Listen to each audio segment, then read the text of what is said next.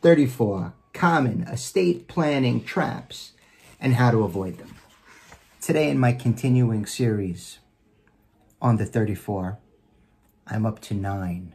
Number 9, attempting to dispose of property in your will that is not part of your estate.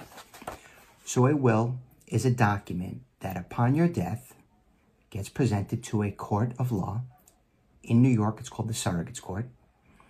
And a will can transfer property that is solely in the name of the individual person that passed away, right? The testator of the will.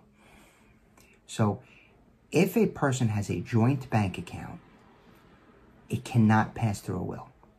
It will immediately go to the joint holder by operation of law.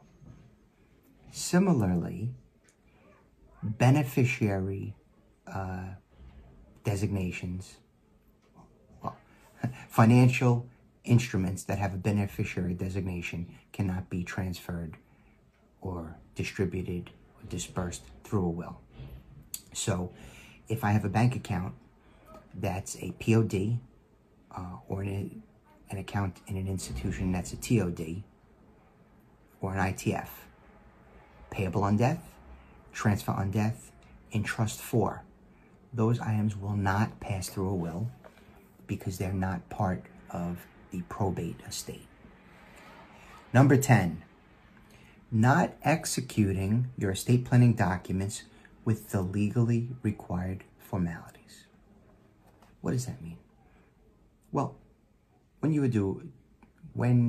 execute a will, whether it's with an attorney that specializes in elder law or estate planning, or if you attempt to do it on your own, a will needs the legal formality of the execution process.